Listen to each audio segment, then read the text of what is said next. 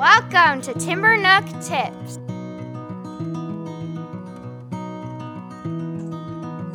Welcome to Timber Nook Tips. Jeff Johnson here with Angela Hanscom. Angela, what are we talking about this time? So let's talk about the fact that children have too many transitions in their life. Oh, I love this one. It is something I've been ranting and preaching about for years. Go ahead, tell me your thoughts. Yeah, so I just feel that we're constantly transitioning children to different activities, and especially during school, and even in the home life, like where we feel like if we keep them busy, that's best. So, in school, let's do welcome circle 30 minutes, and then we're going to do this for 45 minutes, and then we're switching to this for 30 minutes. But it's constant. And the more I did Timber Nook, the more I realized, and watching children get into deeper play, the more I realized that, it's really important to keep it simple for children. Yeah. They're not designed to constantly adjust. And so when children have a lot of sensory issues, it's funny because one of the main issues they have is dealing with transitions. That's when you start to see them become disorganized. Their arousal level increases, they start to get really loud, they start running into other children. But that's a really good sign that it's too much to constantly ask them to adjust their schedule. It's also, I feel like, interrupting their play.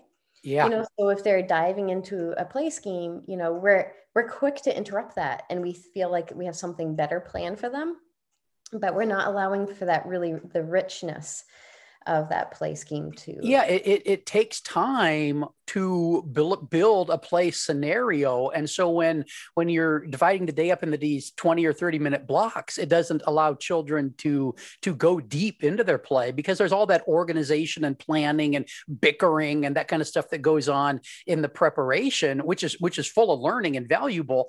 But if they only get to that level, I've seen kids get to the point where they don't even try to start play in the block area or wherever they are for that 20 minutes, because they know they're just not going to have a time. By the time they get things set up, it's going to be time to rotate or whatever it is. And then we as the adults complain that children have these horrible attention spans when we create these environments where they don't have the opportunity to practice paying attention and spending long periods of time engaged in something. Absolutely. And I feel like we need to allow time for what we call regulation to happen. We need them to be in this calm but alert state. It's just healthy for sensory development. And if we don't allow that, we're going to have all kinds of sensory issues. So we do have to create environments that promote healthy development as well. Yeah. And the other thing I don't like about all those transitions is those become, you talk to any preschool teacher, and those transition times are always the friction points in the day. They're the day when things get most disruptive, where there's the most behavior problems, because everybody's on edge. You got to stop doing the thing you're doing, reset your brain, start doing the other thing. There's often cleanup involved. And for the kids and the adults, it's a hard bit of time. And when you prune those transition times out of the day, you prune out some of your biggest problems as the adult.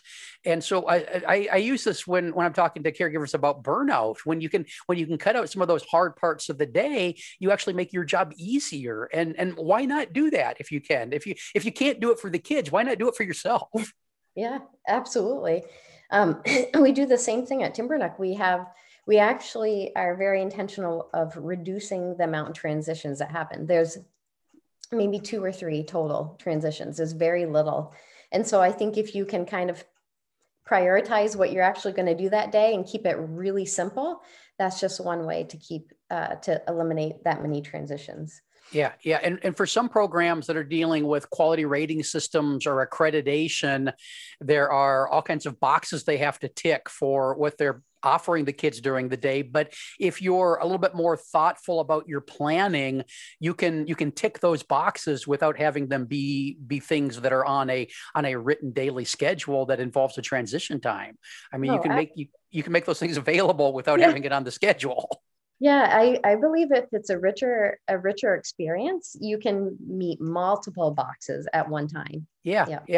And then even I've seen programs go to the extent that even snack and rest time, meal times don't have those locked in times in the schedule. It's kind of a free range snacking opportunity where the snacks are made available, and the kids that want to munch on something can stop their play and go munch and then go back to their play on their own schedule. And that really shows a lot more respect for their individual autonomy, I think, and their individual personal schedules. I mean, the kid who is hungry for snack at 8:15 in the morning, and when snack isn't usually till 9:30, I mean, that kid gets to munch when they want to, and that probably eliminates quote unquote behavior problems as well, because a lot of times those things arise out of those lower level Maslow things not being met. You have kids that are acting out, behaving bad because they're hungry or tired or whatever.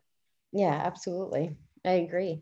So what size blocks of time for play would you like to see ideally? Well, for play, I would say at least an hour. When we work with schools, so when they're certified to do Timber Nook, they actually allow for 2 hours. It's just because they're just getting to the good part. Really, sometimes it takes 45 minutes for them to dive deeper. And so, then they're only playing at a deep level for 15 minutes if you only do an hour, but it's better than 20 minutes. Yeah. So I would say, like, to reach, if you want, ideal for a 2-hour time blocks. Yeah, absolutely. And that might feel overwhelming to some adults who are used to those 20-minute blocks of time. But man, my experience is when people start giving it a try, and that means trying more than once. I mean, one day it might be a little bit chaotic for you. You got to allow everybody to kind of settle into that new habit. But life just gets easier for everybody involved with those bigger blocks of time when you're willing to open up and kind of embrace it a little bit. And I think the same is true for parents at home. Like when your children get home, it's ideal if you could do, at least 2 hours outside that they're playing, reach for 3, but 2 hours is great. But that means kind of getting rid of some other things on the schedule. So it does make a priority of downtime for children. And I think it's needed more than ever right now. Like, there's the mental health piece is huge. So spending time outside and play is very therapeutic. Yeah, for the kids and adults. And again, it's going to be a hard transition for you if you're used to the day being highly regulated, but it's a great move if you're willing to pull the trigger and make that change. Any other thoughts on this one? No, I think that's good for that. Hey, people, transition a little bit less out there. But hey, don't transition away from the Timber Nook Tips podcast. We will, there's other podcasts out there, but keep listening to us too. We'll be back soon with another episode. Thanks for listening. Bye-bye. Thanks for listening to Timber Nook Tips. Share your questions and comments at playvolutionhq.com/podcast/timbernook. For more Angela, visit timbernook.com. For more Jeff, visit explorationsearlylearning.com. This has been an Explorations Early Learning Upstairs Studio production.